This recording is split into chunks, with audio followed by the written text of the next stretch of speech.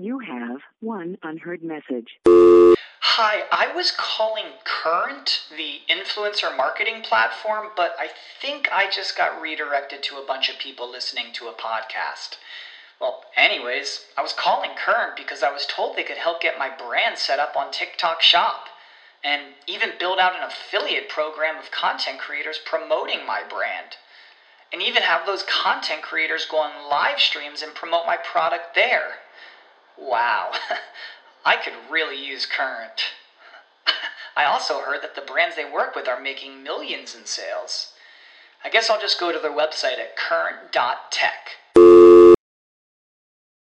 What's up, y'all? Welcome to another episode. And before we start this episode, I want to encourage all our listeners to please subscribe and rate our channel. We definitely appreciate that. Also, feel free to give us feedback. Like I said, all three of those things, we definitely appreciate it. I just want to start the show off and letting you guys know. And here's another episode. I hope you all enjoy it. On the way to the top floor. I ain't selling out though, but I'm on the way. Got a lot of real ones to motivate. Whole lot of moves I'ma put in play. On the way. Motivation for all the real ones, nigga. On the way. On the way to the big check. You ain't know I'm up next, but I'm on the way. You ain't take risks cause you too afraid. I'ma just eat till I'm overweight. On the way. On the way. What's up, everybody? Welcome to another episode of the Millionaire Mindsets Podcast. I'm your host, Xavier Miller, sitting with my co-host, D. Hey, everybody. And today we got another super dope, powerful episode. I reached to her, our guest, through Twitter, and asked her, does she mind coming on the show? And she was with it, so we super excited that she's here. And her name is Hawa. And you out of Georgia, right? Atlanta. So I am originally from New York, but I am based between Atlanta and Birmingham, Alabama. So I go back and forth between the two. My husband's a software engineer. He's in Birmingham, so we kind of be back and forth between there and Atlanta. And then I'm back up top to New York, and then I'm in Toronto quite a bit as well for business-related stuff. So okay. You all over the place. And what's crazy is I see so I thought you was like from the South, but then when we first got on the call, I'm like, you sound like you're from the East Coast. That's what I'm like. That's interesting. But now you said it. Yeah, I'm one of the Atlanta migrants of opportunity that left New York because everybody told us lies about the South. They said that it's scary down here. They just was trying to keep the New York people away, and I found out that wasn't true. So. It's hard to leave out of New York, but the first time I ever left, I left to North Carolina the first time for school, and my brother was also in the Marine Corps, and then I also went to Toronto for school. So once you get out of New York once or twice, it starts to, that's always home, but it eases you out of that, like, this is the center of the world mindset that you tend to be in. That's deep. What part of New York are you from?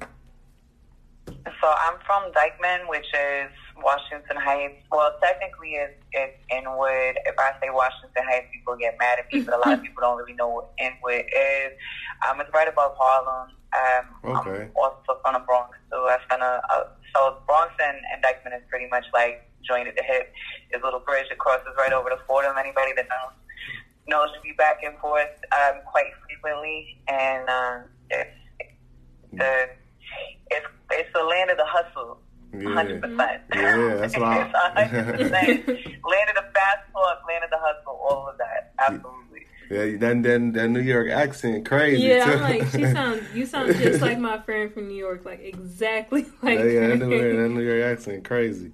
But you pretty much answered the first question I was gonna ask, like giving the listeners a background or whatever. But another question I want to ask, because you talk about, like, on your timeline, you talk about entrepreneurship a lot. So another question I always like asking our guests is, so what was the start to all that? I've had, certain contracts where I've seen, value in working with companies, predominantly in the public sector. I did a lot of grassroots organizing in New York. I was director of youth programming for the Malcolm X Center, which is formerly the Audubon Ballroom. Dr. Betty Shabazz had taken it over before she passed, and we were doing a lot of economic-based programming out of there. Most of the times that I have worked with or for any type of company, it's usually been based in the public sector. but I've always had my own business as my primary source of income since I was a kid. My father's an immigrant, he's Sudanese Egyptian, so, being African, coming here, that was always kind of the mindset that I was raised with, is this understanding of needing to have your own autonomy.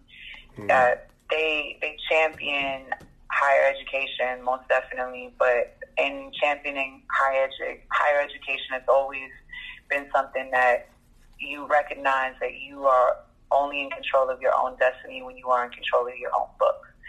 I'm old enough to remember the Enron situation, and I tell people to look at cases like that just as a reminder of your security that you think is secure is not always secure.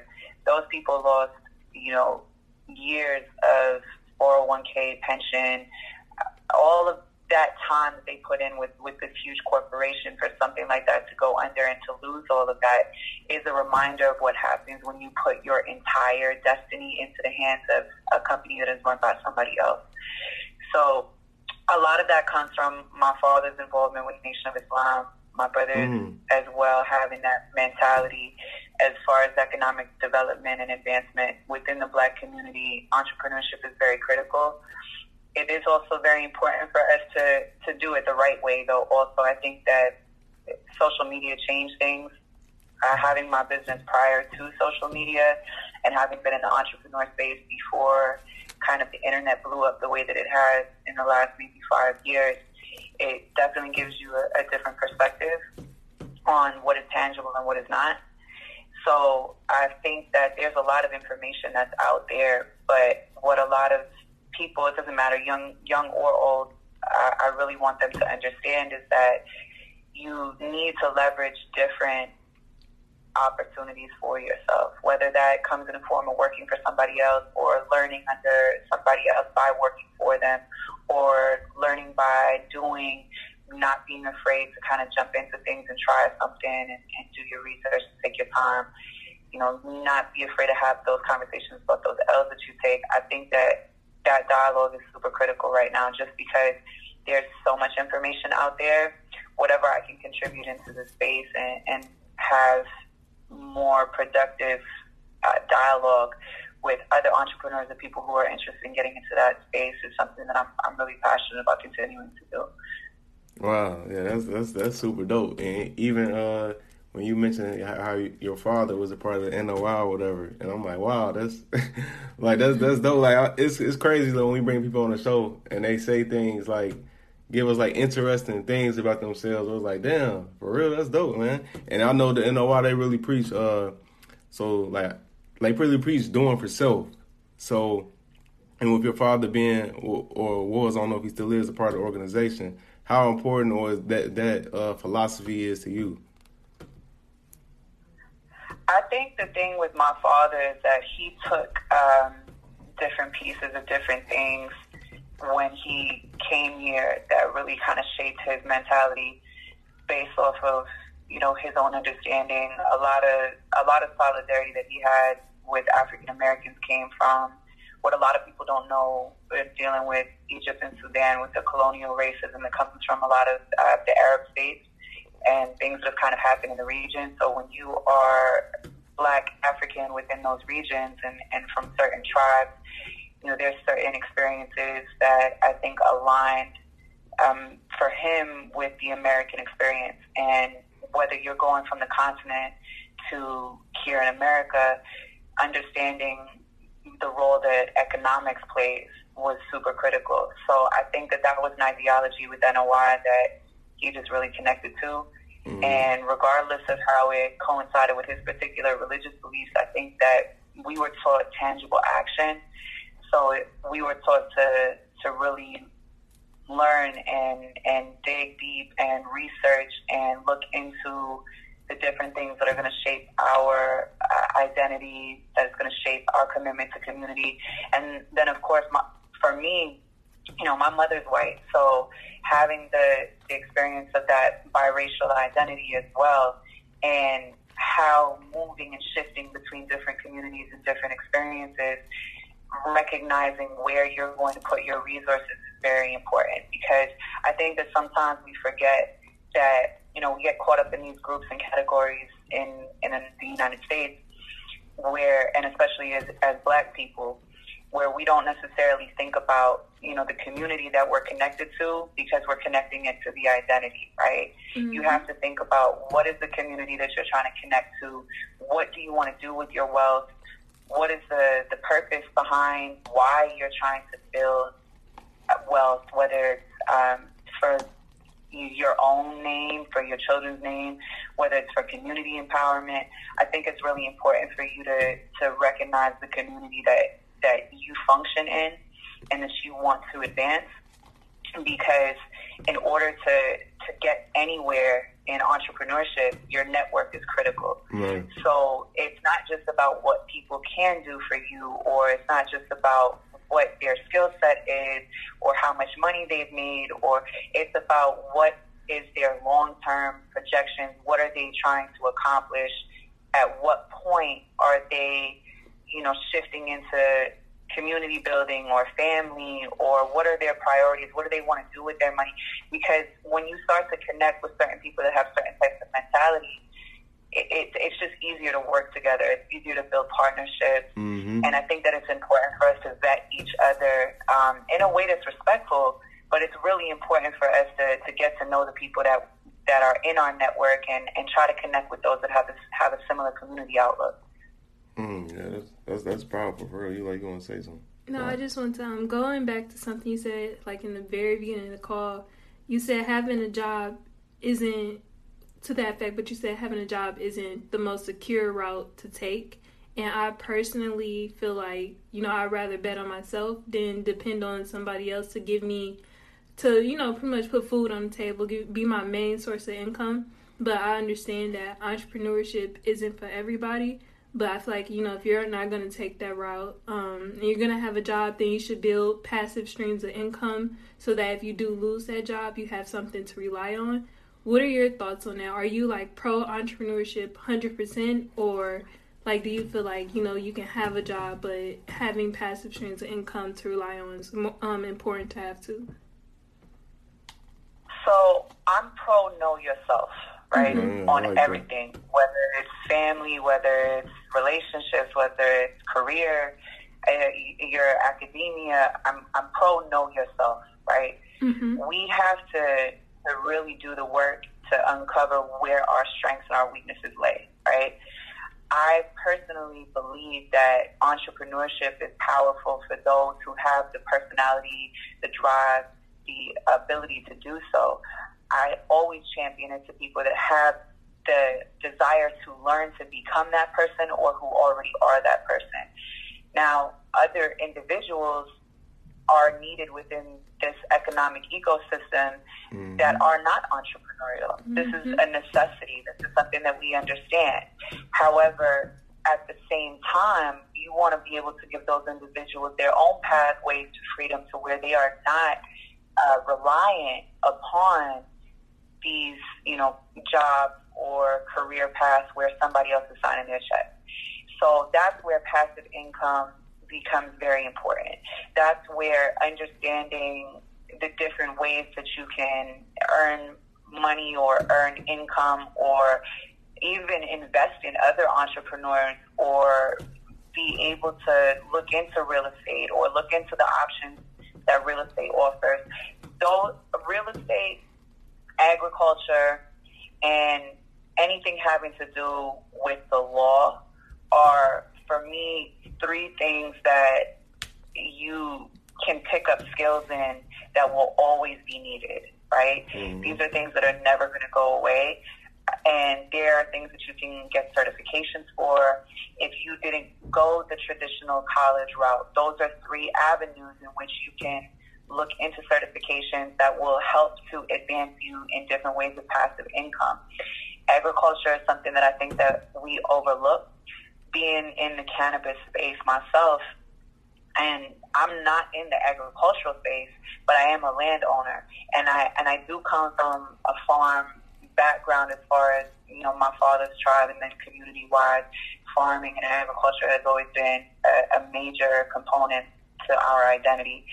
But it's something that I think gets overlooked a lot A lot of people talk about, home ownership and real estate, which is great. But the necessity of food production, the necessity of agriculture for other purposes, there's so many things that hemp can produce, whether it's rope, whether it's in our bath and body products for health purposes and health reasons. Agriculture is something that is a very strong passive source of income that I wish more people would look into, because you can really invest in a lot of things within that sector that will build over time, and it be something that you're providing for not just your children but for your grandchildren. Yeah, that's that, and I think that's a sector that a lot of people don't even really think about in today's times. Right now everybody, like, it's like you said, nothing's wrong with real estate, but right now everybody's like flooding that. It's real popular to get into that, or just tagging yourself as an entrepreneur, or selling hair, or stuff like that. So that's even dope. That's something that you mentioned that, because it gives a different thing that people could look into. You feel me? So, but figuring out if your skill sets even match the career path you're trying to take, because if it doesn't, you're going to realize quickly, and especially if you're not passionate about it, you're going to realize quickly, that it's not going to work long term. You're just going to be unhappy doing it. Mm-hmm. And well, I believe that you can learn anything. You can learn anything that you want to learn, but you also need to, once again, like I said, you need to know yourself and you need to know your capacity for learning. Is it something that's going to take you 30 days? Is it something that's going to take you a year? Is it something that's going to take you 5 years? If you are really passionate about learning something, you need to know yourself and put yourself on a program and some type of a system to get you there. We're constantly, as human beings, learning, growing, evolving. And when we go through these cycles of discomfort, are you going to fold? And I think that for people that are talking about entering the entrepreneur space or want to be in the entrepreneur space, a lot of times it's because they want to be able to say that they're a boss, right, without understanding the responsibility that being a boss entails. And I always kind of liken this to this whole concept of like polyamory, for example, right? You got a brother that, he want to deal with 5, 6, 7 girls, right, but do you understand the responsibility that goes into having to maintain that many relationships? Right. Like, it sounds fun. It sounds like, you got shorty here, you got shorty. That sounds great. But then you dealing with all of this emotion. What about financial support? What about children? What about this? All these responsibilities that go into that. So it may sound good, but when you really get into it and you really look at all of the responsibility that you take on, the more freedom that you are seeking for yourself, you will quickly realize that you need to operate within your own capacity, and you need to be honest with yourself about what you can take on. That's deep, and I'm glad. I'm glad you brought that up, because that's a topic that I talk about sometimes, and it's kind of, I've been wanting to talk about it on the show. We never got a chance to talk about that, because a lot of times when people talk about that lifestyle, polyamorous, they just thinking from dudes. They just thinking from they just think about, excuse my language if it's kids are in the room or anything, but they thinking from just having sex and fucking all day mindset. Like, I got X amount of girls, I'm gonna do this and all that. But from my understanding, from my research of it, is it ain't really got nothing to do with that could be a part of it, but it ain't really got nothing to do with that. It's about creating really like a family dynasty type shit, bringing minds together and collectively and further thinking. I just wanted to say that real quick. I just wanted to say that real quick, because I be having conversations with dudes about that a lot, and they always be like, you know what I'm saying? I'm saying, man, I had sex X amount. I'm like, yo, they ain't even about that. You seen it from that mentality, because it's so much deeper than that. If you just thinking about that, the shit ain't gonna work. But another question I wanted to ask you was, how did you get involved with cannabis and tech? Because I know you collide and bring both of those fields together. How did that start? I apologize. It kind of went out a little bit. Can you repeat the question to me? I said, I know you were into the cannabis industry and into the tech industry. I just wanted to know, how did you collide and bring those two things together? How did that start? Right.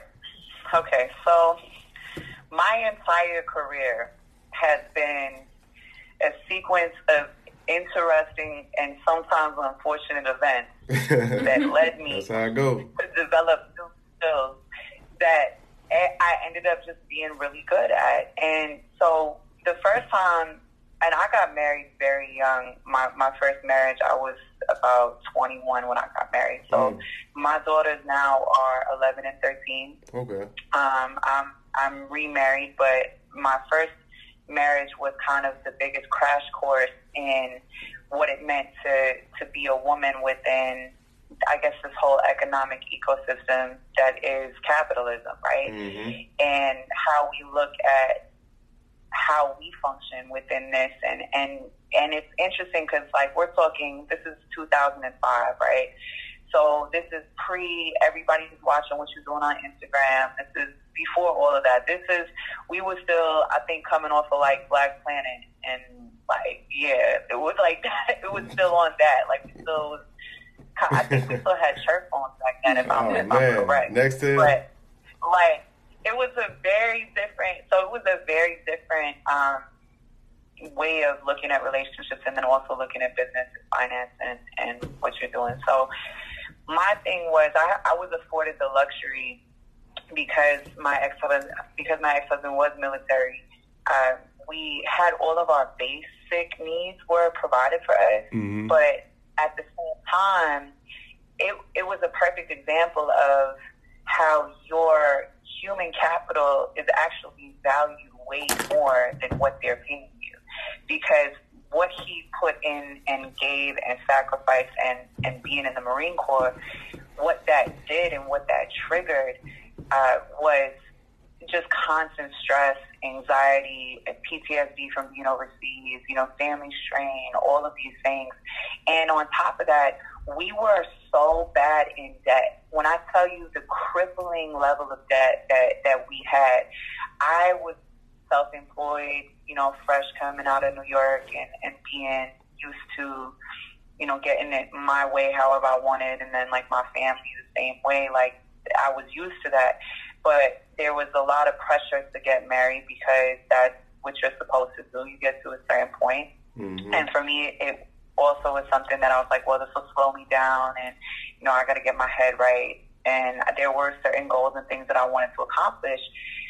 When I got married, what I didn't realize was that the worst thing that you can do is enter into a marriage without financial literacy. Mm. Like, beyond anything else, like, there's a million reasons why, people talk about what you need to know before you get married, but I think that the number one thing is financial literacy, because we ended up getting into so much debt because with him being military, they didn't care about debt to income ratio. They didn't care about right. There was so much going on at that time. And remember, this is pre-2008, right?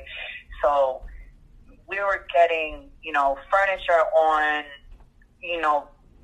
we were leasing furniture. We were, the cars were all on payments, credit cards, everything. Like, we were so paycheck to paycheck. Mm-hmm. And the first thing that I ever did professionally once I was married was real estate.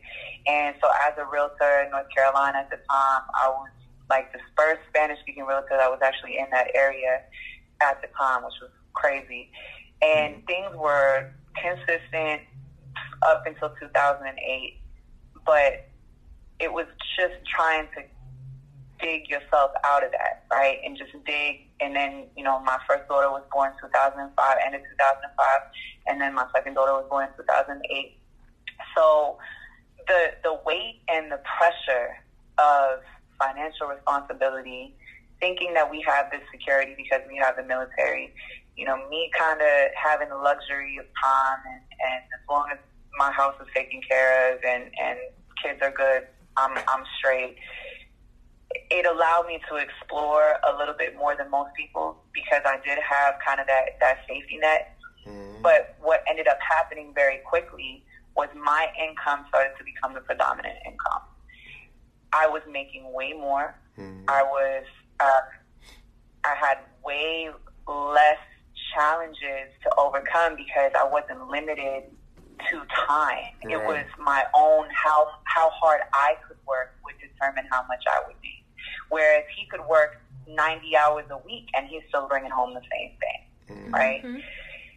That was for me, I think, the pivotal moment where I realized why entrepreneurship and having that economic freedom was preached to me from so young, was because of that. That was the major thing, because I could still go home, be with my daughters, spend the time that I needed to spend, and be able to be working and looking at a certain amount of income and kind of investing and learning and growing and networking and connecting with people. But it was based on my output. I was in control. If I didn't do the work, then I wasn't going to get paid. But if I landed the right deals, then I could easily quadruple what he made in a month, right? Mm-hmm. So fast forward to my divorce, and I do definitely credit military, financial issues, stress, pressure, lack of there's so many things that come in, because when you're dealing with any kind of problem, financial issues will always trump everything. Right. Because no matter how you feel about everything, if you're not good financially, or if you're fighting about money, or if one person feels like they're doing more and they're not getting the appreciation, or whatever the case is, that's going to breed animosity.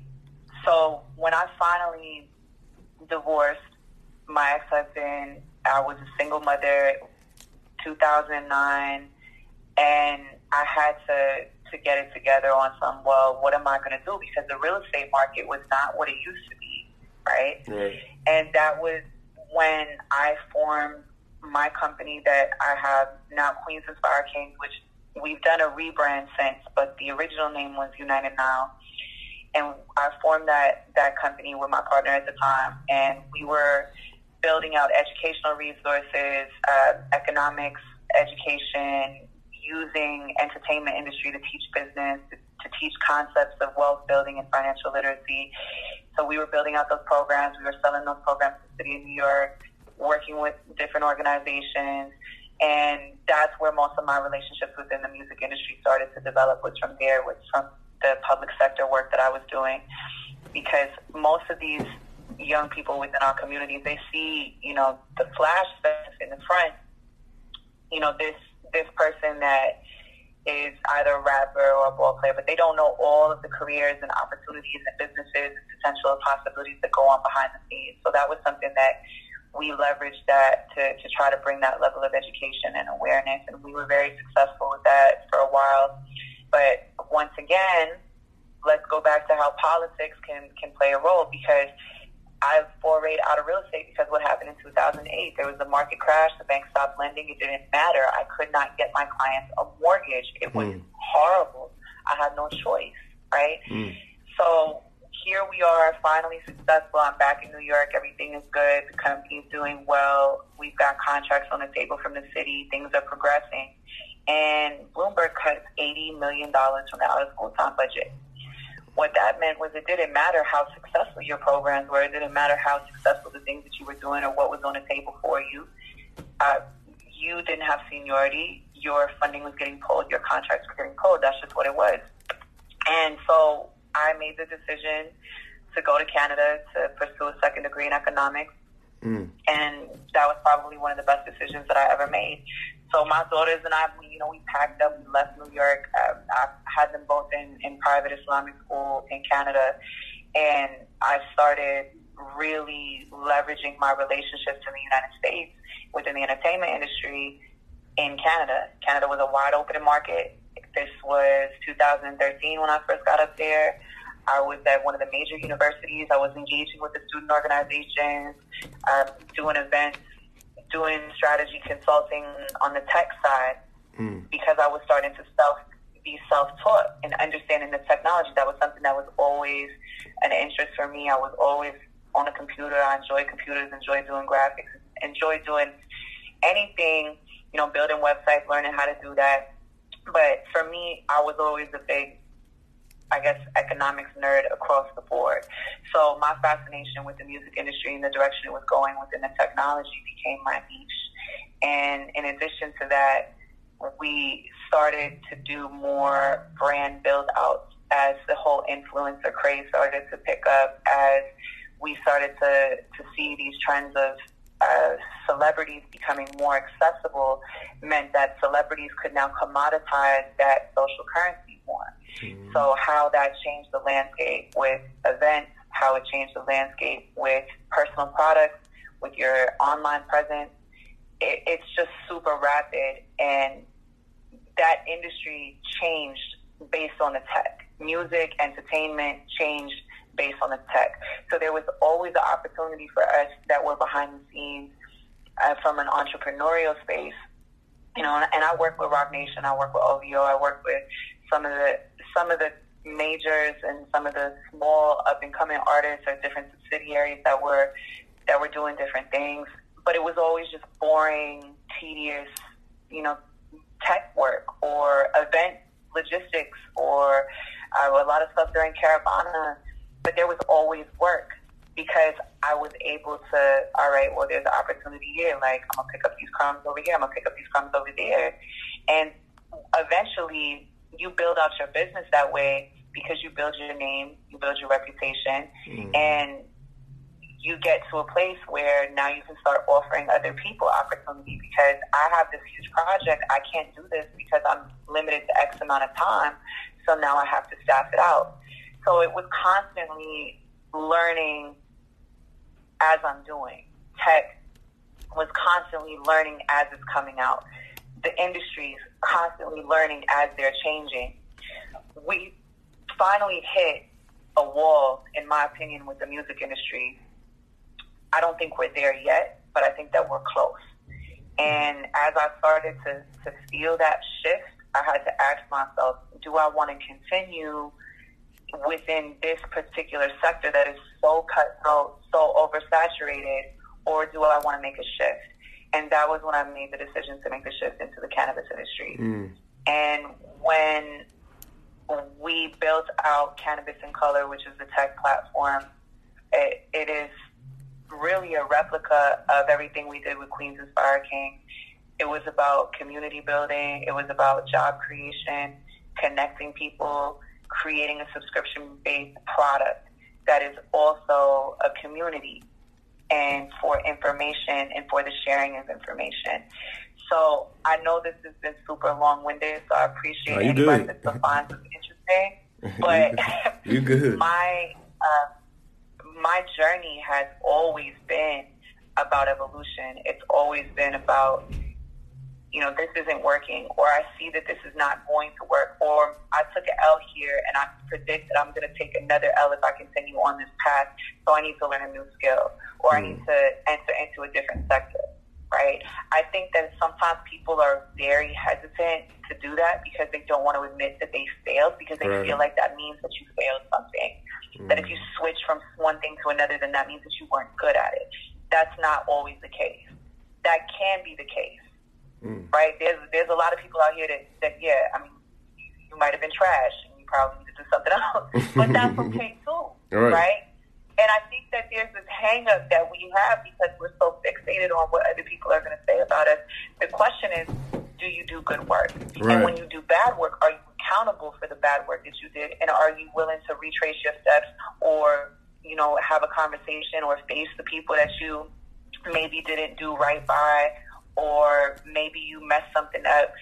We have to get to a place where we're comfortable to do that, because we're not in a society anymore where it's this, you can be in a job for 40 years, retire, and everything is great. Like, that's not our reality. That's not the reality of this generation. If you are not able to be resilient, if you are not able to evolve, if you are not able to see opportunity, if you are not able to seize multiple income streams just in case another one falls off, then you will get consumed, because thousands of resumes are being looked at every day. Thousands, if not hundreds of thousands, are being sent out. The job market as it exists right now, it is a broken system. Until you get in front of people and connect with them, you are not going to be able to find opportunity, and you're not going to be able to find the overlap. And unless you are willing to take those risks and unless you are willing to step out of your comfort zone and learn something new and really commit to it, you're not going to be able to hit that personal success level that you set for yourself, because it's going to pass you by very quickly. For real, that's real. No, that's super real, for real. And something else I want to ask is, you have this tweet pinned on your page, and I'm like, man, I gotta ask her this. You say entrepreneurs need more tech friends, and I 1,000% agree with that. Like, I love having that conversation with people because it's a perfect collab in my eyes for an entrepreneur to hook up with a tech person, and you know what I'm saying, and do business together. It makes perfect sense, and that's something that I even done just recently. It makes perfect sense to me, but I want to hear from your angle. Like, how do you feel about that? So that tweet went crazy. It blew up. Like it was kind of, I wasn't really, but that, and let me let y'all in on a secret too. Like, I just came back to Twitter because I was on my Instagram stuff for a while because I was feeling so much in the entertainment space, and when you're in the entertainment space, like, Instagram was like that was the platform, right? But I was so burnt out, and I think that was the other thing about being burnt out within the music industry as well, was just like this vanity and superficial nature of things. And so I came back to Twitter just recently. It's probably only been a few months, because I was excited about actually being engaged, like, mentally, and being able to connect with people and build on ideas. But also, you know, I tell people all the time, my brand is very righteous ratchet. Like, you're going to see a full spectrum. So that tweet, when it went crazy, I was actually kind of surprised, because I wasn't expecting everybody to see the value in that. Now, it's an interesting space because tech is still very new, and it being cool is very new. I was the only female in my computer science elective classes. And then when I'm telling them that, like, oh, this isn't my major, like, I'm an econ major, but I just wanted to come here because I wanted to, like, learn Python, and they're looking at me like I'm crazy, because it wasn't, like, a cool thing. Like, that wasn't something that you did. Like, tech was not cool.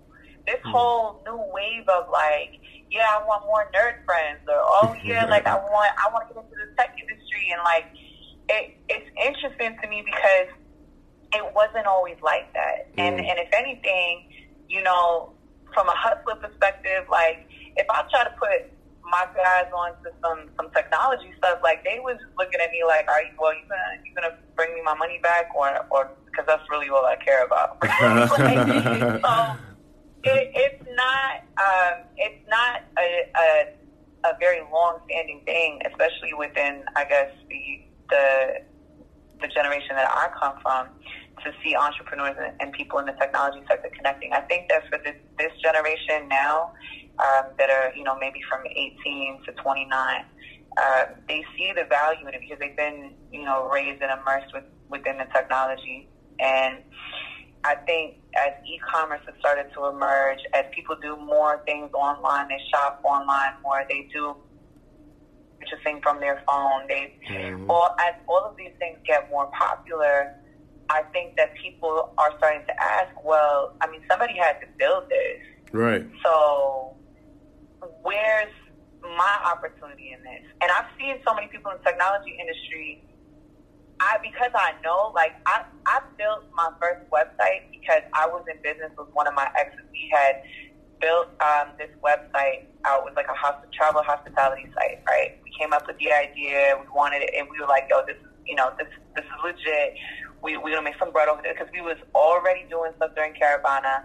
So we hired somebody to do it, because obviously that's what you do when you don't know. You just have an idea. Right. So in the process of paying this white dude like 10 bands to build this website that now I know cost him maybe a rack, right? Mm-hmm. And then maybe he did another like $500 in billable hours, maybe, just because I know what he built it on now. I know what went into it, because I was attached to his hip, because I was trying to learn, all right, because if you're going to pass the site on to me, then I got to create it, and then I got to sew. And that was the first time that I ever, like, really, was like, wow, like, okay, there's a lane for this. There's an opportunity. Because what I didn't mention is when I was doing real estate, I learned how to do graphics and use Photoshop for the same purpose because I didn't want to pay nobody to do my marketing material. Right. That's usually been why I pick up new skills. Is like, if I'm good at it, then I'm going to do it. If I'm not good at it, then I'll pay somebody to do it. But I'm going to try it, and I'm going to see if I'm good at it. So, like, and if I'm good at it, then I'll continue, and you know, maybe this is something I can build from. So I had no knowledge of the benefits of technology up until that experience. And that was the first experience I had with e-commerce, with the potential of e-commerce. The business, I won't say that it failed because we did sell the company to a competitor. So, you know, we did all right. We didn't really make no money off of it like that, but, you know, we didn't really lose nothing either. And the knowledge that I gained from that experience was major. It was very, very important. And that was what kind of triggered me to learn more about WordPress and design and integrating design and e-commerce especially. And so much of what I've learned, no lie, has been YouTube. People underestimate the value of resources, especially for technology, especially for entrepreneurship, especially for e-commerce.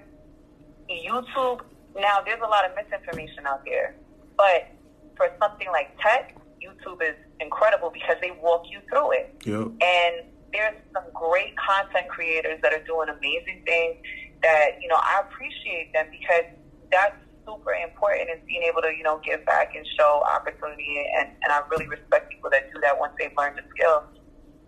But if you're an entrepreneur and you don't have that same affinity to want to learn technology or want to learn, or maybe you don't have the time, because that's the other thing too. I always tell people to treat their time like their bank account. If you know that you only got $500 for the week, then you're not going to overspend, right? You're not going to blow it all early in the week. You need to stretch, maximize as much as possible. You should be breaking down your hours in a day the same way that you break down a budget for your bank account. See what makes sense, because opportunity cost is a real thing. Real. Sometimes it is way more valuable to pay somebody to do something for you than it is for you to do it yourself. It really comes back to, once again, you have to know yourself, know your abilities, and know your breadth of understanding. But entrepreneurs, please value your tech friends, because that's something that I think that's really important. Yes, you can build a website on Wix for $500 and less than that if you're, you know, doing discount packages or whatever, right? But it's not going to be the same. It won't be of the same quality. And then a lot of those websites that I see, they look garbage. And that's the first. That's like if you owned a store and you had clothes, you own a clothing store, you got clothes flying all over the place, you know, there's dirt on the floor, like there's kids running around screaming, crying, the place is just trash. Like, nobody's going to want to shop there. Nobody.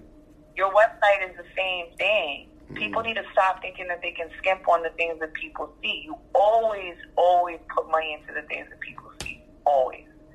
So, entrepreneurs, respect your tech friends. But tech friends, please be patient with some of these entrepreneurs because they're crazy. Project management. If you are a tech person and you do not have a system for your project management, that is something that you need to invest in, because there needs to be clear flow of communication. I can't tell you how many times that I've had issues because, you know, I thought that I was clear about deliverables. The other person didn't think I was clear about deliverables.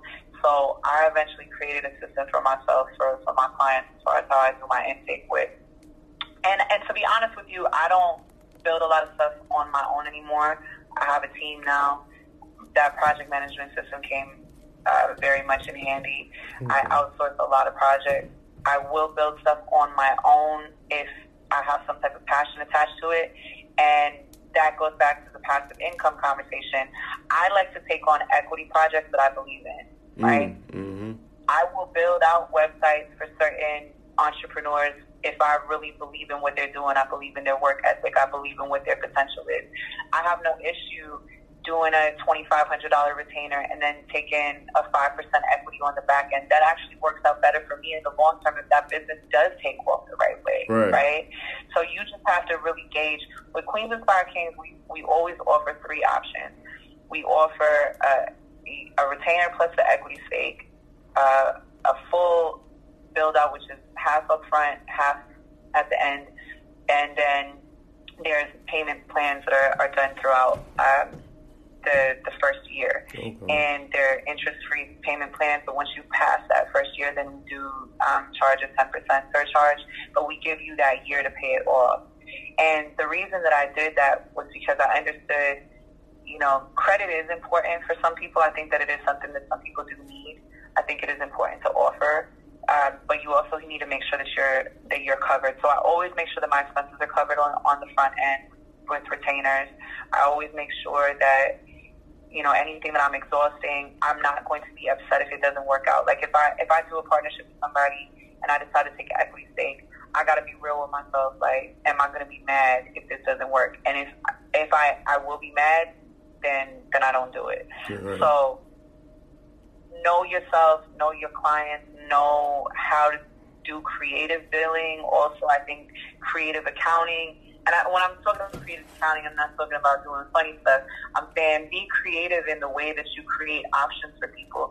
That's where a lot of these big e-commerce businesses or a lot of these larger corporations have been successful, is because they've created different ways, whether it's layaway systems, which is such an old school thing, I think. But, you know, whatever the case is, come up with creative ways that you can build on opportunity for your clients, and even possibly for the long term. That's dope. And you go ahead.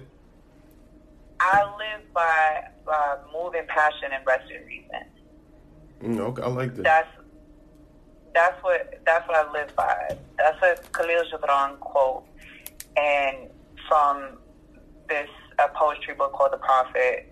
It got really popular. It's got a lot of little gems and stuff in there, as far as like philosophical, poetic. Right. It's a nice little text, and that always stood out to me. It always stood out to me to move in passion and rest in reason, because you don't want to extract emotion from you entirely. And right. I get very emotional, you know, and that's always what my husband said. He's like, listen, I got to deal with the emotion if I want to deal with the passion, because it's part of it. It comes with it. But at the same time, it's learning about how to apply it appropriately, right? Mm-hmm. I was literally every stereotypical box that you could check for a crazy New York chick from uptown. Like it was a thing. I was bleaching clothes. I was cutting people. I be hearing that like, a lot. All that. I had to do so much self-reflection when it came to my relationships, because they do affect your business. They do affect your pockets. Yep. If you are constantly in a state of toxic relationship or toxic emotion, you're not going to be productive. Nope. And I still struggle and I battle with that today, but that's what support systems are for. That's what community is for. You need to be able to have that tribe to be able to call people and be like, yo, I'm really tripping right now and I really need help. I don't know what to think. Sometimes you need to vent. That community is so critical. That community is so important. But your emotion is what it's going to move you, period. Mm-hmm. And for us, we sometimes allow that to consume us. Culturally, it's just part of who we are, but that's also something that it creates all of this beauty. It creates all that. This is why we move and propel the culture forward, right? Yeah. But at the same time, the reason that we are not able to commoditize our own culture to the same capacity that we see, right, is because we are not able to rest in our reason enough to understand what to do with that passion. So if you are an emotional person and you know yourself to be an emotional person, you got to start directing your energy. When my daughters were young, I used to talk about the Frozen movie, and I used to, you saw how this little blonde bitch was fucking everything up. and then at the end, she was like building castles and shit. That was a thing for me where I was like, this whole movie, when you're a parent and you have to deal with these types of cartoon, anything, you got to figure out a way to make it make sense to you. Right? Right. So 9 times out of 10, that's what's going on in our head when we watch these movies with our kids. But it was a real lesson. Like, there's real lessons there sometimes. Like, she wasn't able to channel her energy, and so she was messing everything up. When she was able to channel her energy, she was able to build and create great things. So you always got to look at where you're putting that energy. And if you've got a lot of passion, you're constantly emotional, then maybe being in a relationship when you're trying to accomplish certain goals is not the best thing for you. Mm-hmm. And that may be something that you got to be real with yourself. But then at the same time, maybe that's what you need, right? Maybe you need somebody to give you that stability, right? But you have to really be careful that you do not let your emotion become something that you can't channel into the right direction. And that's real. And that's something that I think really applies to the black community, because a lot of us in the black community, we grew up in environments where we really not thinking for ourselves. We program, like, we program how to react to, like, almost all situations. We pretty much program how to react, how to feel about it.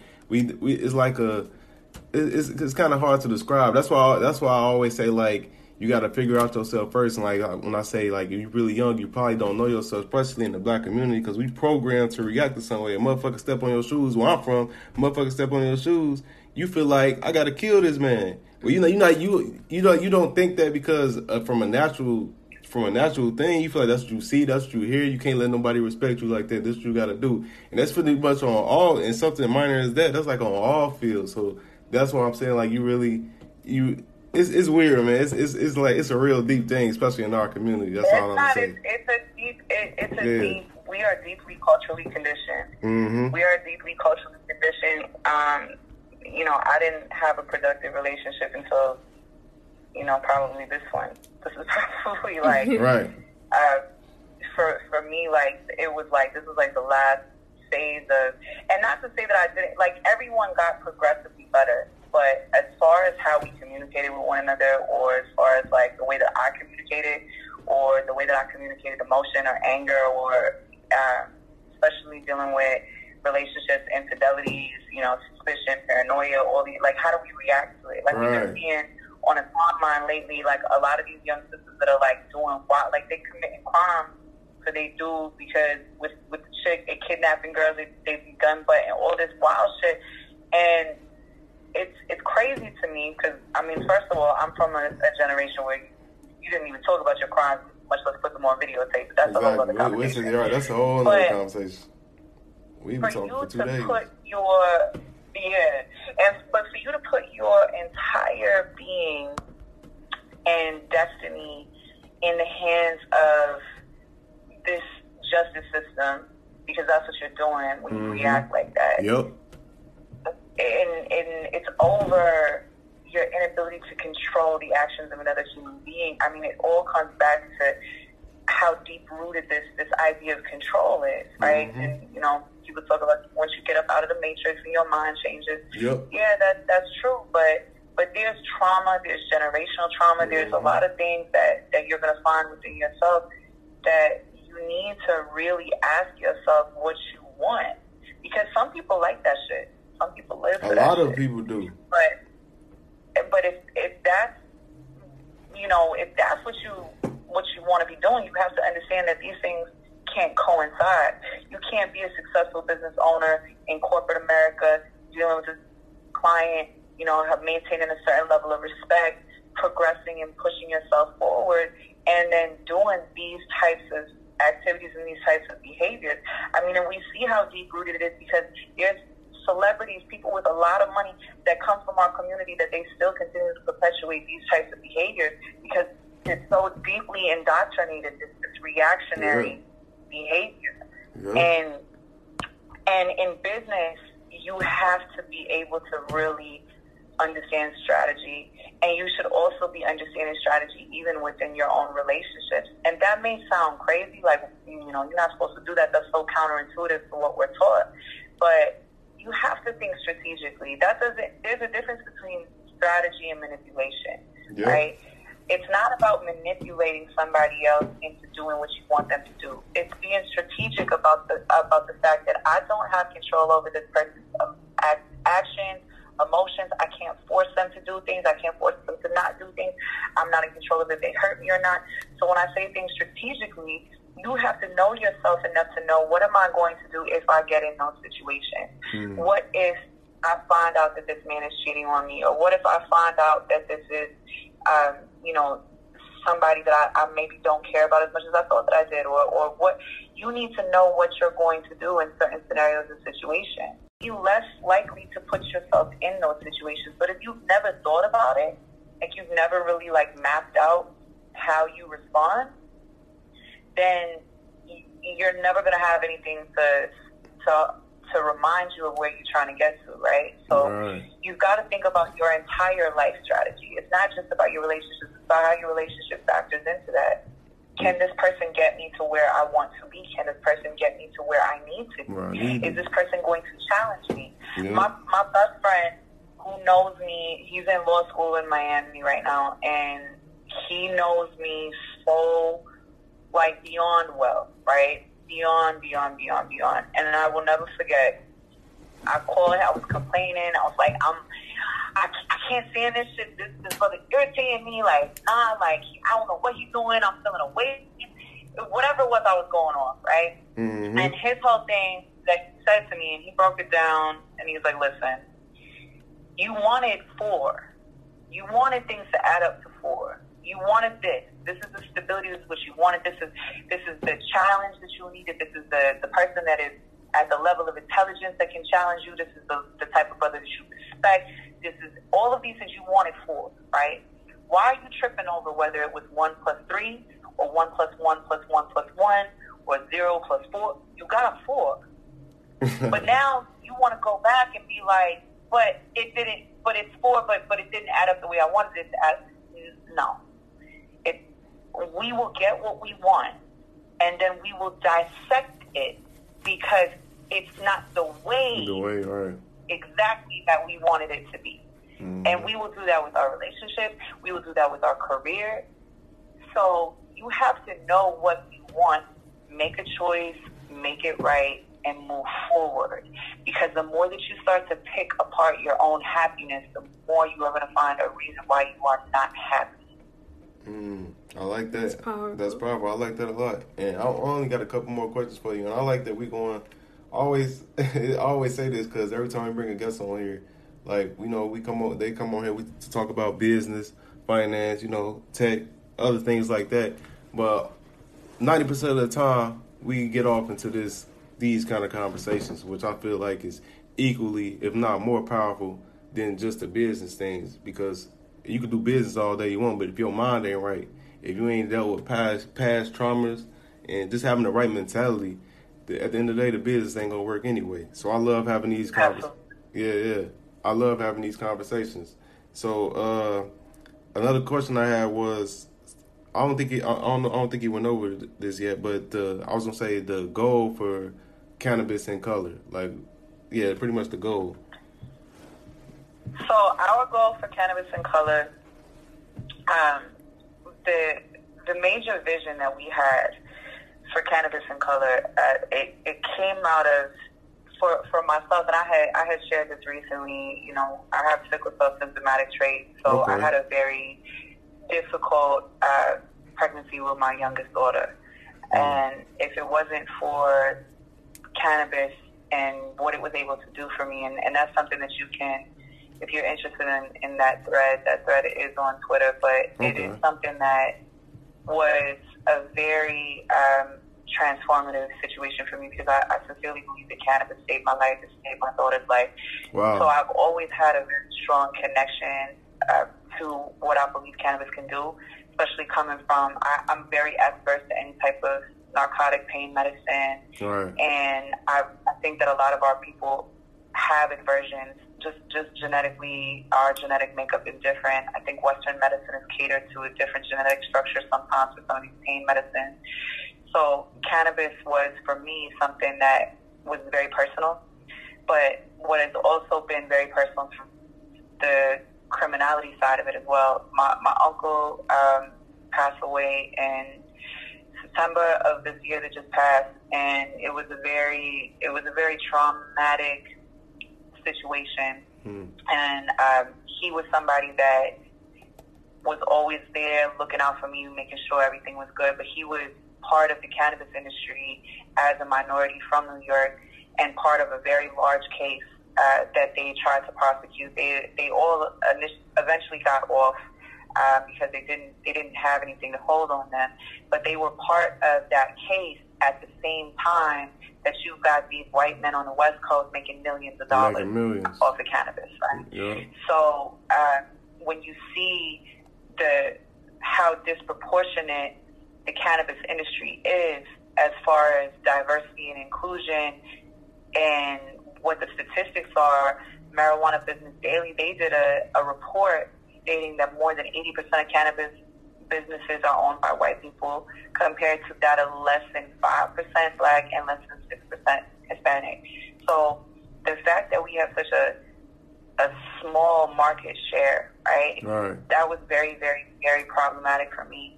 And it's also a moral issue because so many of our communities have been adversely affected by these discriminatory cannabis laws. There's so many fundamental problems that are going to start to arise now that this stream of income is going to be removed from the black market, from communities of color, especially from marginalized communities.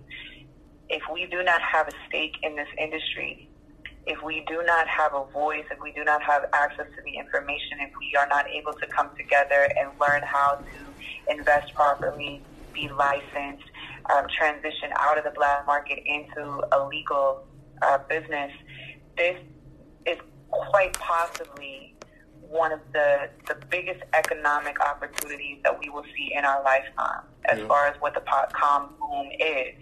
Not since the .com boom have we really seen something as powerful as what marijuana and cannabis industry is and what it will become, right?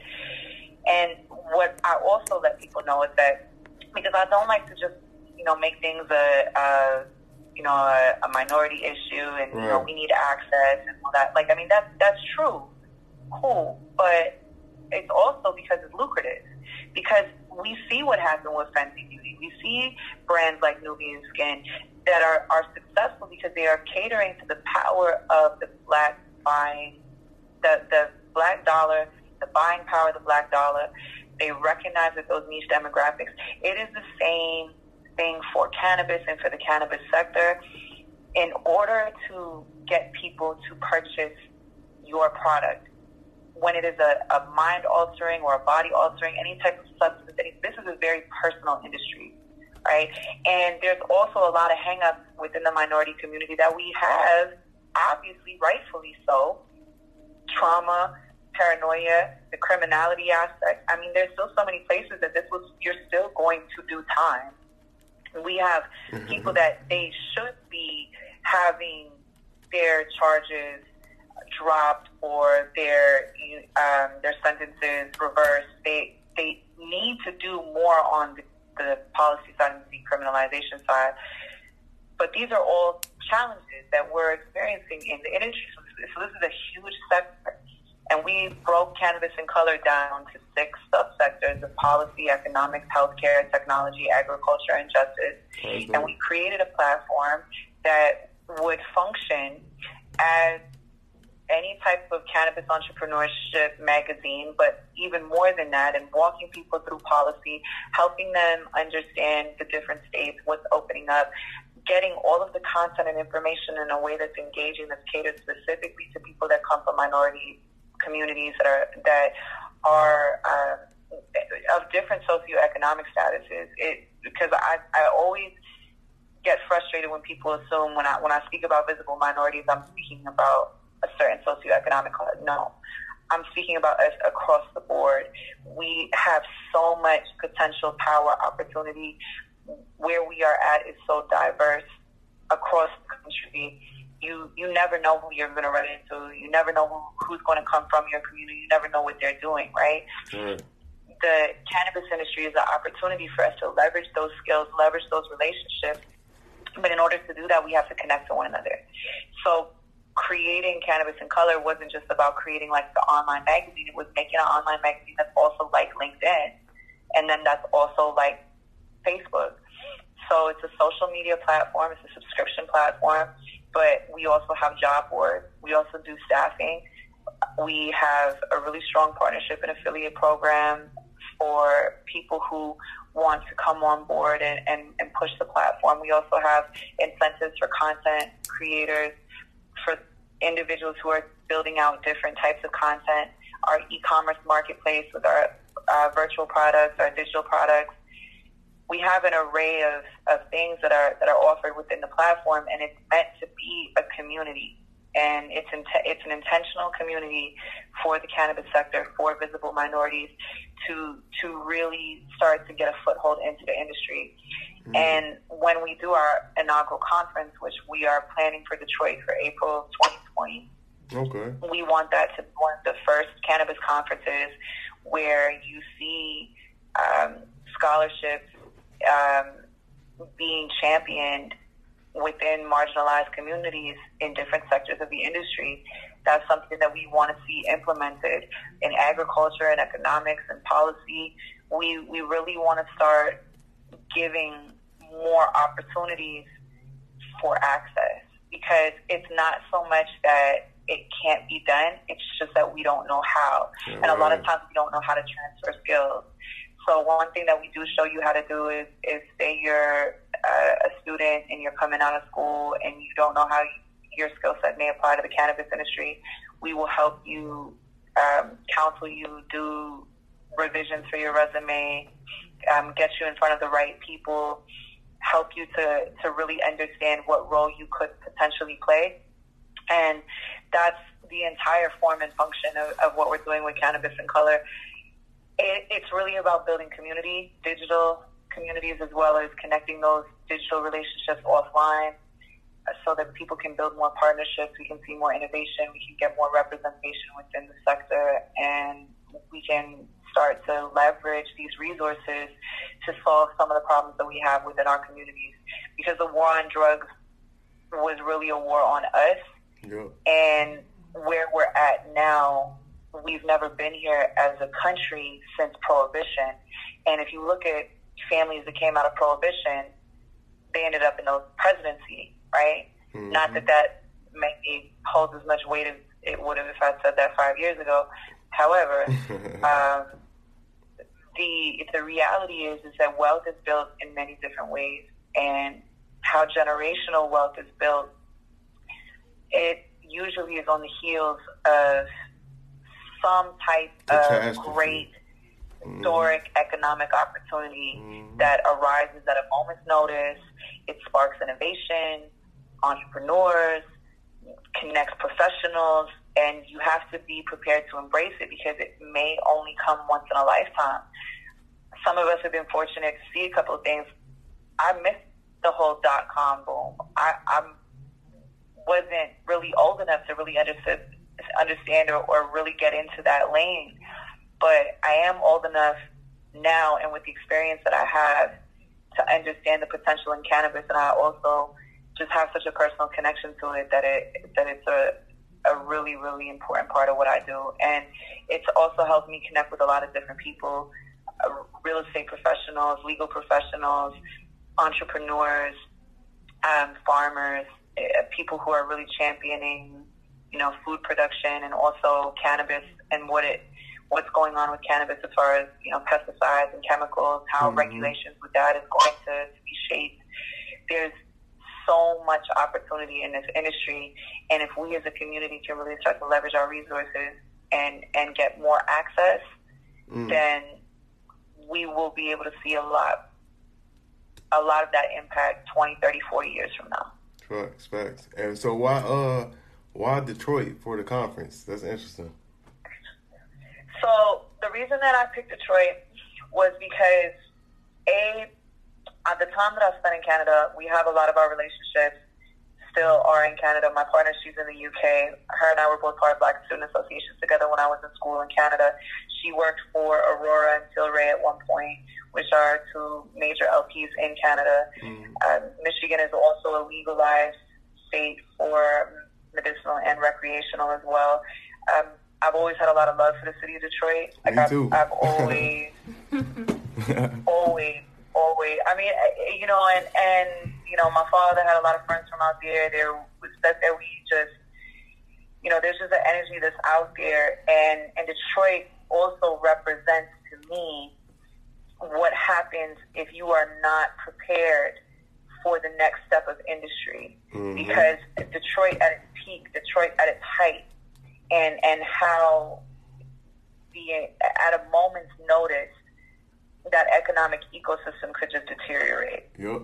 If you are not prepared, if you are not willing to evolve and to innovate. And I respect greatly what is going on there right now as far as urban renewal, urban planning, you know, the cannabis industry itself. I think that there's hope there. I think it's a story of hope. I think it represents that. In addition to that, it's an easily accessible city as far as conferences go. It's not overly expensive for hotels and flights. I feel like it's something that will be affordable for our demographic, especially. And there's just a lot. There's a lot of resources in the region to be able to leverage. A lot of universities. People are not, you know, they're not opposed to coming across the border. We definitely are leveraging the Canadian market as well quite a bit. And I just think that Detroit makes sense. And so that's pretty much the short answer. But I've definitely got a laundry list as to why I would say. Yeah, I like that. I recently just went to Detroit for the first time, like, what was it, like a week ago, 2 weeks ago? And I really fuck with Detroit heavy because we got some property out there, and like seeing how dope it was. You know, you hear so many crazy things about Detroit, and like, you know, they kind of like discourage you from going there and all that kind of stuff. And going there and seeing it firsthand, it gave me a totally different perspective on it. I was like, yeah, I fuck with Detroit, man. It's dope and I people love out that there. photo of y'all. That photo that y'all took out there, and you know, and shout out to Christian, because that's the homie. Yeah. And like y'all, like I'm telling you, like I wish I could have been there. Like that was one of those things where I'm like, I'm not really even in the real estate space like this, but y'all make me want to go out there. But that's definitely I think it's inspiring, like when you see that, and I think that that's an example of like you have to recognize the beauty in things that are maybe not what you thought was traditionally beautiful, or see what the opportunities are. And yeah, is it maybe more dangerous than other cities? I mean, in places, yeah, but everywhere is more dangerous in certain places. Exactly. Like, I think we got to get out this. It's all about your energy. It's about what you put out. It's about how you move and how you carry yourself.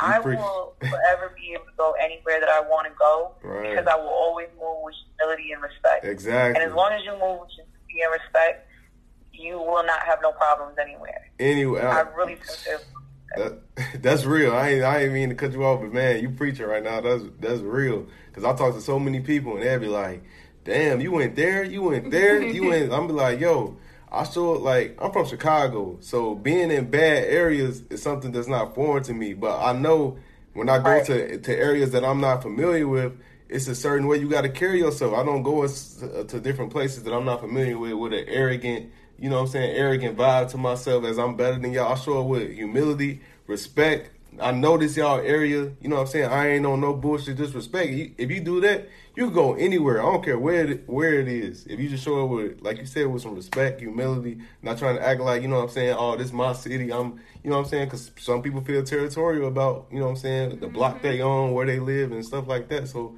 as long as you show it with respect and you know how to talk to people, you'll be good, man. So that's why I'm like, man, when you were just saying that, I'm like, that's super real for people who don't know that.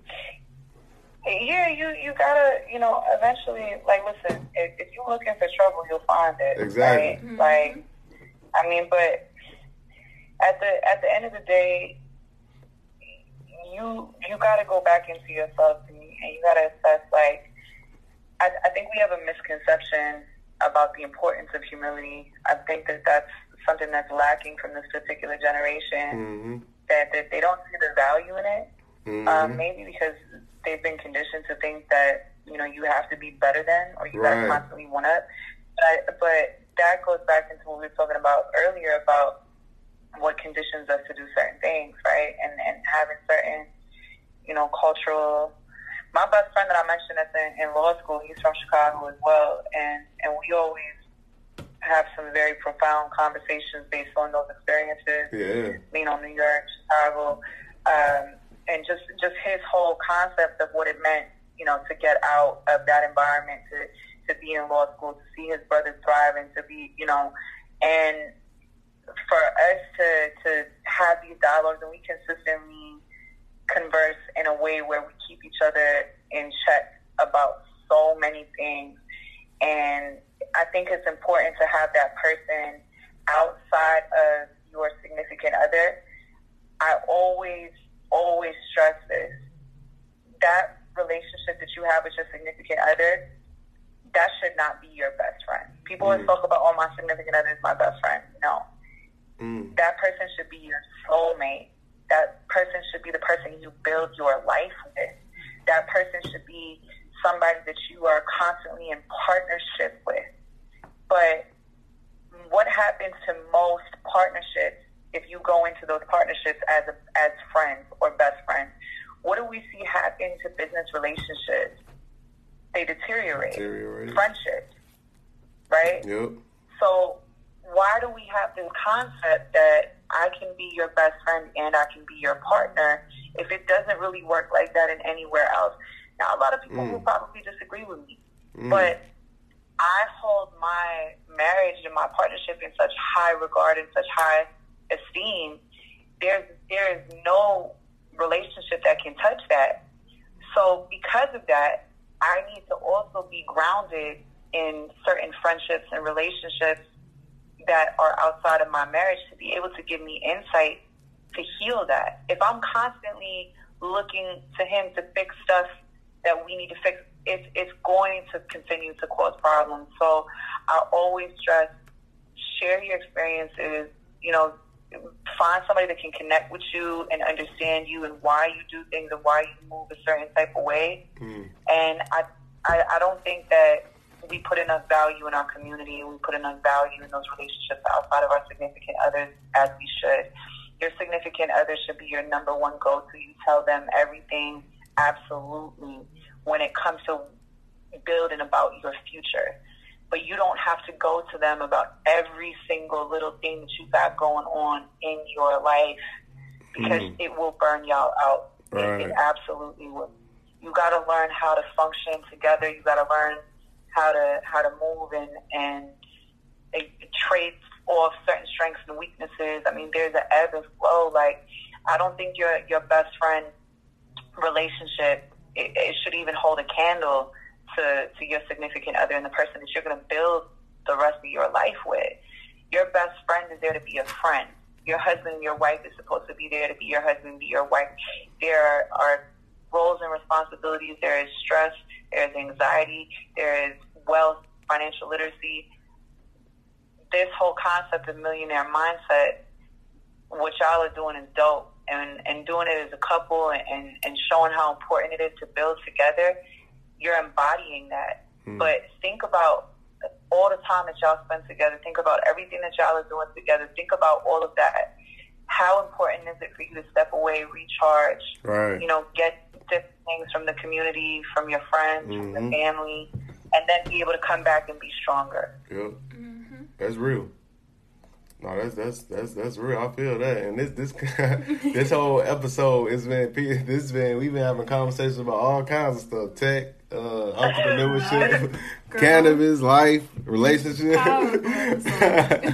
It's been. I like it though. I love, like I said, I love conversations like this. Like I love talking about business, money, all that stuff too. But I love talking about personal growth. That's my favorite conversation, other than, business and stuff like that. So this is super, super dope to me. And one more. Just remember, they go hand in hand. Yeah. You're not happy if your pockets are empty, and your pocket's not going to be full if you can't get your mind right. Right. So they both go hand in hand. Like, never separate the same way. If your relationship, I tell women all the time, I'm like, look, if you got him stressed out and he go out into the street and you got to do something, or go to work, you're supposed to fix something, whatever. Like, what happens if what you did that stressed him out, now you he lost his job over that or whatever. Like, everything goes hand in hand. So you got to know yourself and know what you're doing and know the impact and effect that you can have on the people that are around you. So if you really want to get, you really want to get to a bag, and if you really want to be an entrepreneur, and that's like the way that you want to get to that bag, then you got to have your mind right, because this will test you. This will knock you down. It will make you question it. You'll be out here like, fuck that, I'm driving Uber, I don't care no more. it will do all of that for you. Might as well give me but a if job. you have a strong support system, your mind is good, you know, you really are constantly self-evaluating, then you will see success eventually out of your hard work. Facts. And I only have one more question for you, and that's I like asking all our guests this, and it's like, it seems like you really care about people and giving back, and not just monetary. I ain't talking about money or none of that, but I want to ask, how important is that to you, like giving back to, you know what I'm saying, where you come from, people like you, giving them game, not just money and stuff like that. Oh, it's everything. Like, that's everything. We do that all, like, that's so important. Like, aside from just charitable works is a foundational principle of Islam and zakat, and what we give back proportionate to our wealth. I don't believe that that's just proportionate to the wealth that you have monetarily. I believe that it's proportionate to the wealth that you have of knowledge, right? My thing is this. A lot of people are very reason to share game, whatever, you know, everybody's trying to hoard it. They're like, nah, I ain't gonna tell you that. You got, you know, I'm charged for it. Game is sold, not told. That whole like all of that, right? But for me, you're going to probably become a client of mine once you hear me speak, because I'm going to give you gems, but you're not going to know how to execute it the same way. So, and if you can learn how to execute it, I'm going to help you. If you don't become a client, that's fine too. Right. I'm committed to the advancement of people and the advancement of community. Now, am I careful about who I give game to? Absolutely. That's important. When people talk about, well, I ain't, you know, putting nobody onto nothing unless they pay for this or pay for that. I mean, you got to know who to charge and who not to charge, right? Like, there are certain people that I know for a fact, certain individuals in my life that were older than me, that if they'd had access to different opportunities, when I speak about my uncle, how genius he was and what the potential and possibilities that may have been ahead of him had he been given different circumstances, the opportunities, the access to different mentors, it would have been very profound. And I think that a lot of our best and brightest talent is underestimated. So if I can have a conversation that triggers something in somebody, or if there's something that I can say, I'm going to do that. That's what I like about Twitter so much at this juncture. I don't really entertain a lot of negativity on my timeline. I speak about what is important to me. I speak about what I feel. And once again, I throw in a little ratchet with my righteous. That's fine. So you do what you feel like is right for you, but you always do with the intention of giving more than you receive. Gratitude is such a fundamental concept for happiness and for success. The level of gratitude that you have, the level of humility that you have, what you show to others, if you're doing the work, then you're light years ahead of somebody that you got to give the game to anyway, so why are you worried about hoarding it? Right. If you have to teach somebody something, then they've got to do all this work to implement it. Why are you hoarding this information? And then on top of that, what if you never actually are able to accomplish? You think that you will, right? You think you're going to execute on that. Maybe you weren't able to for whatever reason. Maybe you executed on something else. But you could have given that gem to them in that moment, and maybe they would execute on it, and then maybe that could make a better situation for you where you came from. We have to stop with this mentality of, you got to figure out your own way. I ain't giving you no blueprint. Right. That's so dumb. Like, for that, like, then don't listen to your parents then. Don't ever go to them for no advice. Because, you got to figure it out yourself. Like, that's not how we function. That's not how we operate. And as a people, whether you are talking about African Americans, whether you're talking about continental Africans, whether you're talking about Caribbean, each other and able to exchange in cultural diversity and the diversity of Blackness and the diversity of the Black experience, it's extremely important for us to have dialogues and have conversations and to share with one another, because the more that we hold back, the less of an opportunity that we have to push through. And I know in New York, it is scary right now for a lot of people, because being able to afford living there and being able to keep up with the pressures of that particular environment, I worry a lot about people that I care about, but I know that I can't do nothing for them unless I'm straight, right? Right. So as important as game is, at the same time, you got to make sure that you're secure and you got to make sure that you're okay, because I'm not where I want to be yet, right? Right. I'm going to give you proportionate to what. So whatever game I have proportionate to that, I'm going to give that, right? But if I'm not there yet, I can't spend too much time trying to help other people. But a lot of people will do that because they're not helping themselves. Right. But they feel better helping right? somebody else. So always take everything it is applicable. Sometimes it's not ready yet. Like sometimes somebody will teach you something, but you're not ready to apply it yet. Keep a journal, write down things that you hear. Associative growth is a constant process, and whatever contribution that I can have within somebody's growth process, I'm grateful for that opportunity, period, because I learned just as much about myself as I teach other people. And that's super real, man. And like from my perspective on it is pretty much to get anything, you got to give in the first place anyway.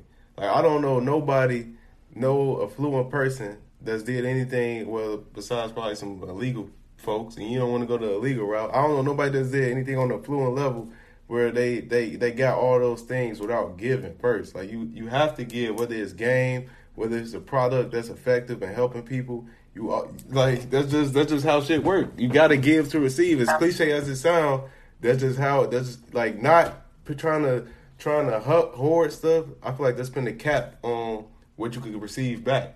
Now you didn't limit what you could receive back because you limited what you're giving. So you got to be like willing to be unlimited with the things you're giving, because you know what I'm saying, your return is gonna be unlimited. That's just the way I see it. That's 1,000% correct. That's 1,000% correct. Yeah, that's and it's funny. Somebody made me watch The Secret one time, and I was watching. I didn't even really make it all the way through because I got frustrated because I'm like, this is just Islam. I'm like, this is gentrified Islam. I don't know what this is. But it was one of those things where I'm watching it, and I'm like, okay, these are principles of a belief system and different belief systems that have been held for generations and generations, regardless of what your religious affiliation or how spiritual you are, any of that. Look and see, just from a scientific, logical brain perspective, what kind of stuff crosses over? What kind of things do, successful societies or successful ideologies that they champion? Gratitude is one of those things. Charity is one of those things. Character, the importance of truth, the importance of knowing your truth and knowing yourself, right? If you are not doing self-work while you are on your path to building wealth, then you may get there, but then when you get there, you're going to have a whole other set of problems. Exactly. So everything's got to go hand in hand. Don't try to skip steps, but in the process, reach back. Right. What you're doing and what y'all are doing, I appreciate so much, because it's important to be as young as you are and to have this type of mentality and this type of outlook. I appreciate it greatly. I wish both of you the most success, and I'm pretty sure that we will be back having these conversations. Oh yeah, again. definitely. Oh, definitely. That's an easy call. That's an easy call. But yeah, just and wrapping up, I want to say, like, we definitely appreciate you for taking out the time and spending game to our listeners. For this is, I don't know how long this episode been, but you've been spending gems the whole entire episode, literally. So I just want to say I appreciate you and doing all the things that you're doing and just giving back everything you're doing. Like, you definitely got our support with whatever you need. Just feel free to reach out whenever. We definitely appreciate you. No, most definitely. So anybody that is interested in getting into the cannabis sector that really wants to kind of understand, feel free. We are launching at the end of the summertime, but we have our information for our workshops, some of the stuff that is already up on the site at Cannabis in Color, and that's COLOUR, because we are in Canada and the UK, and, the States, for whatever reason, just, Yeah, right. COLOUR.com. And also my Twitter is a conscious thought, THOT. It always sounds funnier when I say it out loud than when I read it, but I mean, hey, what's funny is when I first followed you, like, I thought I was reading your name. I'm like, because I wasn't putting the two and two together. So I'm like, can I read or something? I'm tripping. And I'm like, oh, okay, I see what she did there. But yeah, it took me a minute. I'm like, I thought I was tripping. I'm like, wait, this is not making sense.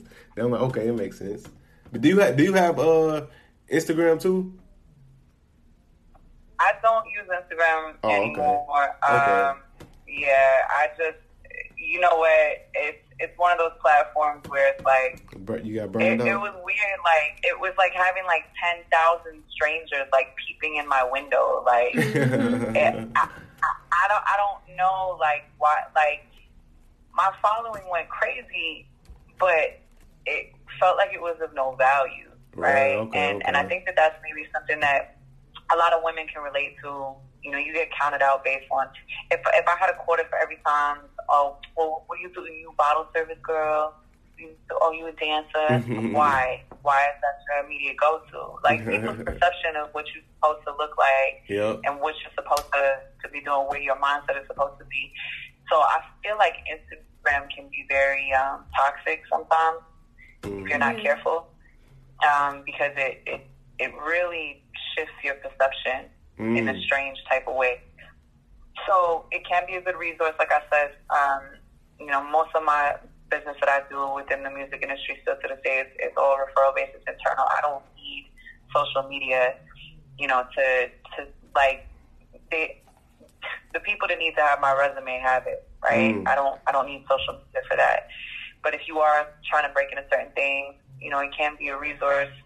But be careful, because it can be a very toxic. It's definitely a double-edged sword. A hammer can either build a house or it can bash your head in. So, just be careful what you do with it.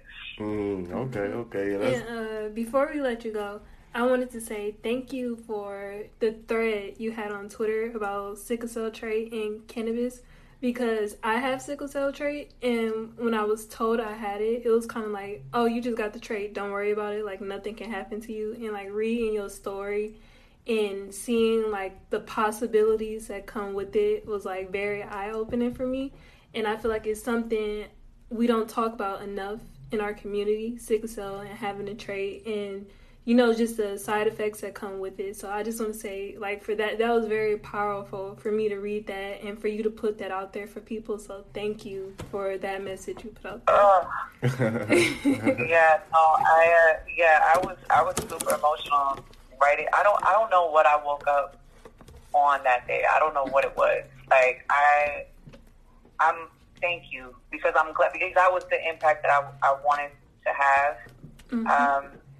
A lot of people don't know that there are all of these things that can happen with symptomatic trait, and what symptomatic trait can be triggered by, and that there are these risks, that there are these situations and scenarios, and it took a lot of advocacy throughout the course of my life. And then even from being, like, I mean, first of all, you're biracial, like, they don't even test you, at least when I was, at my juncture. Now they test regardless of race, but, they would assume, if you're biracial, you're Afro-Latino, like they probably don't have it.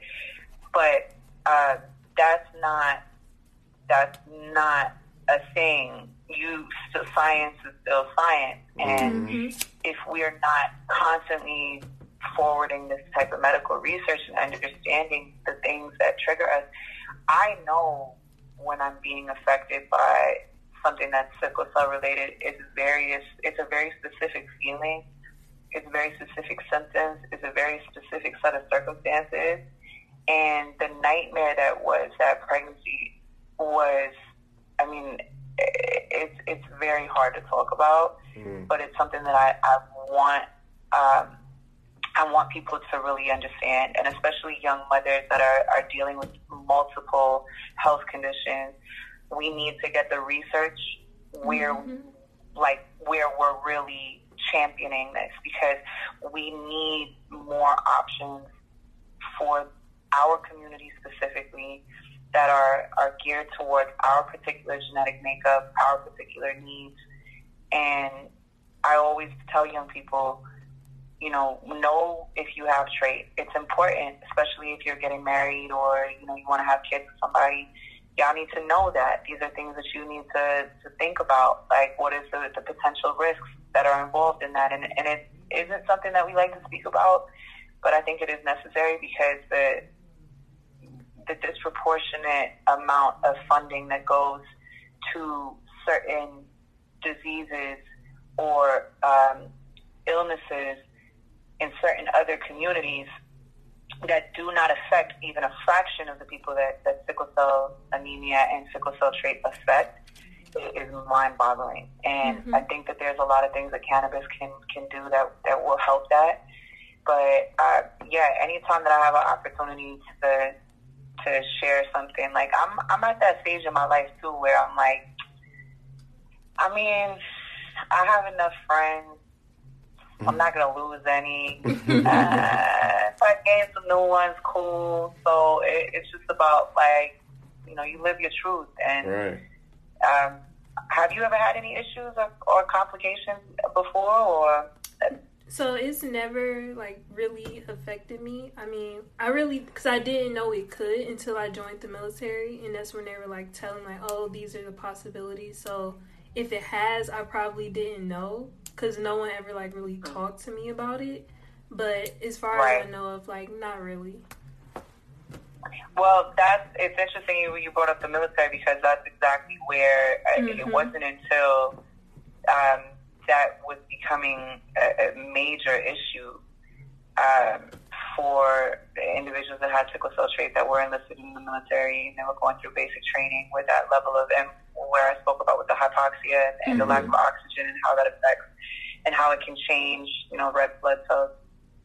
That, it's something to take in consideration. But for women, especially, when your body goes through the changes that it goes through in getting pregnant, giving birth, there's so many things that can change. And being aware, knowing yourself mentally and emotionally is important, but it's also important to know yourself physically. Like, if something is wrong and you feel something is wrong, and you've got people telling you, no, I'm the professional, I'm the doctor.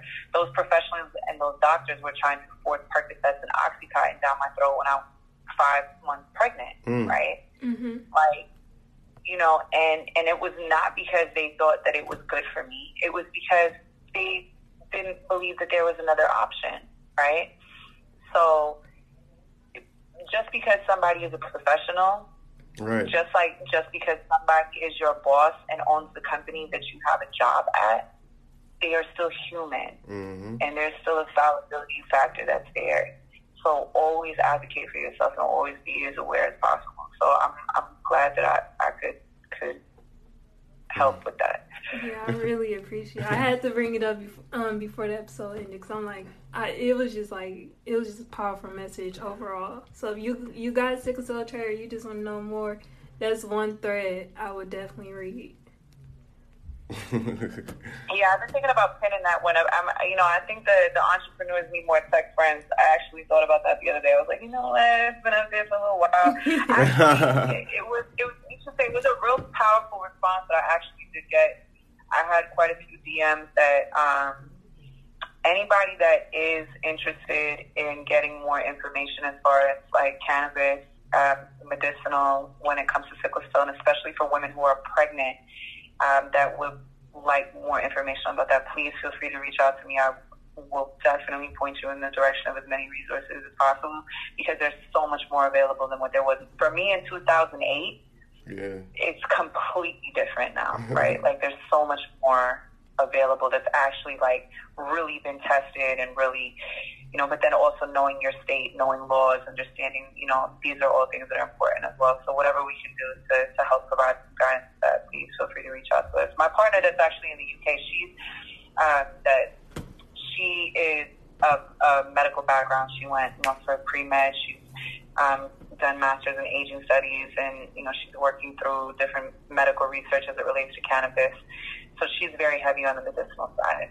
And I'm really thankful to have her, because she brings a whole completely different perspective. And she's 25, 26, right? Yeah. So I always like working with young people that are driven, that are also have a level of awareness. Like anybody who's 35 plus, get you some friends that are like 25, 26. Please. It will improve the quality of your business. Maybe y'all don't hang out all the time. You may not have conversations forever and ever, but young people need older friends, and older friends need younger friends. That's a fact.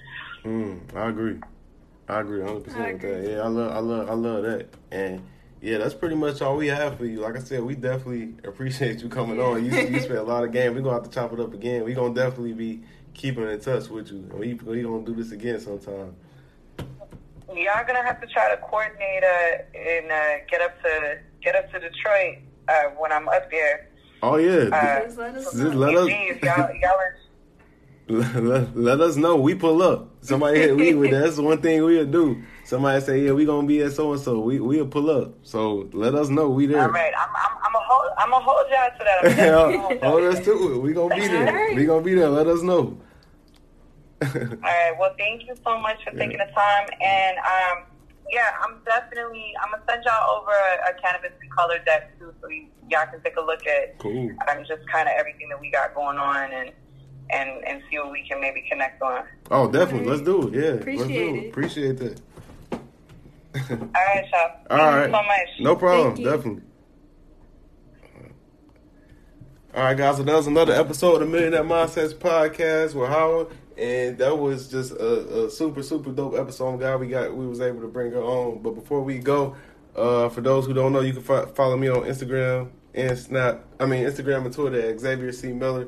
Snap Xavier Miller 312. And D, she gonna give her information. And you can find me on Instagram at Deanna Kent or Kent Real Estate. And you can find me on Twitter at Deanna is Kent. And Facebook is Deanna Kent. And if you haven't already, please feel free to subscribe to the Millionaire Mindsets daily text subscription by texting at the @ M Mindsets to 81010. And that's all we have for y'all. I appreciate y'all for listening. See y'all next episode. Peace. On the way to the big check. You ain't know I'm up next, but I'm on the way. You ain't take risks cause you too afraid. I'ma just eat till I'm overweight. On the way. A whole lot of shit on the way. On the way.